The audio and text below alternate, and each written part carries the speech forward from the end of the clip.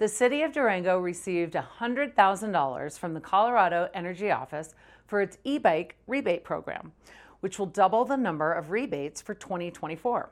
And what better way to celebrate alternative transportation than with the Winter Bike to Work Day? Shake off those winter blues with Peace, Love, and Snowdown, January 26th through February 4th, and keep an eye out for counterfeit bills that have been reported in Durango. You're watching the Local News Roundup, brought to you by the Payroll Department and Dunkin' Donuts. I'm Gillian Arnwine.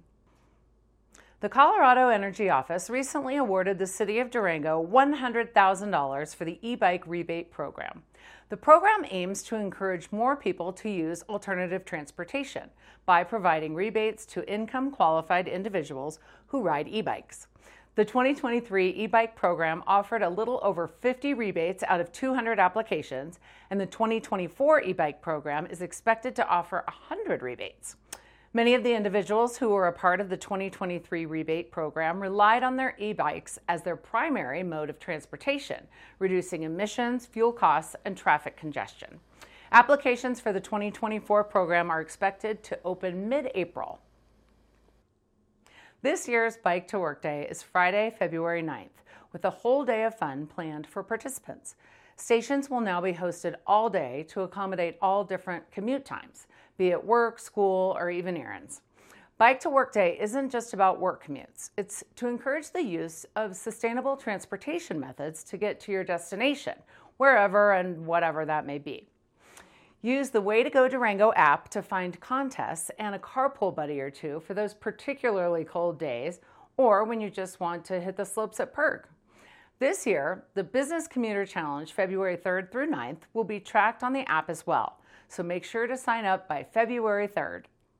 If you're looking for a way to shake off the winter blues, come celebrate January 26th through February 4th for the 45th annual Snowdown. This year's theme is Peace, Love, and Snowdown. The event originated in 1979 as a way to bring the community together for fun and festivities during Colorado's long winters. The week is packed with both free and ticketed events, including pillow fights, karaoke, tie-dyeing, Snowdown follies, theme contests, and more. Visit the Snowdown website for the full schedule. The Durango Police Department has seen an uptick in counterfeit bills being passed at local businesses, with 7 reported instances since the new year. The bills are primarily impacting North Main businesses. The false currency, which ranges from $10 bills to $100 bills, looks and feels like legal tender, but have the phrases for motion picture only, copy, prop use only, or motion picture printed on the bill. If you handle paper money regularly, make sure you're familiar with the U.S. currency security features.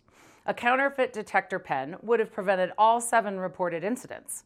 If you are passed a counterfeit bill or find one, the U.S. Secret Service recommends that you do not return it to the passer. Observe as much as you can, delaying them if possible, and if safe, observe any companions and any license plates or vehicles used by the individuals. Contact the local police department, limit handling of the note as much as possible, and only surrender the tender to a police officer. Learn more about these and other stories online at durangolocal.news. Thank you for watching this edition of the Local News Roundup. I'm Gillian Arnwine.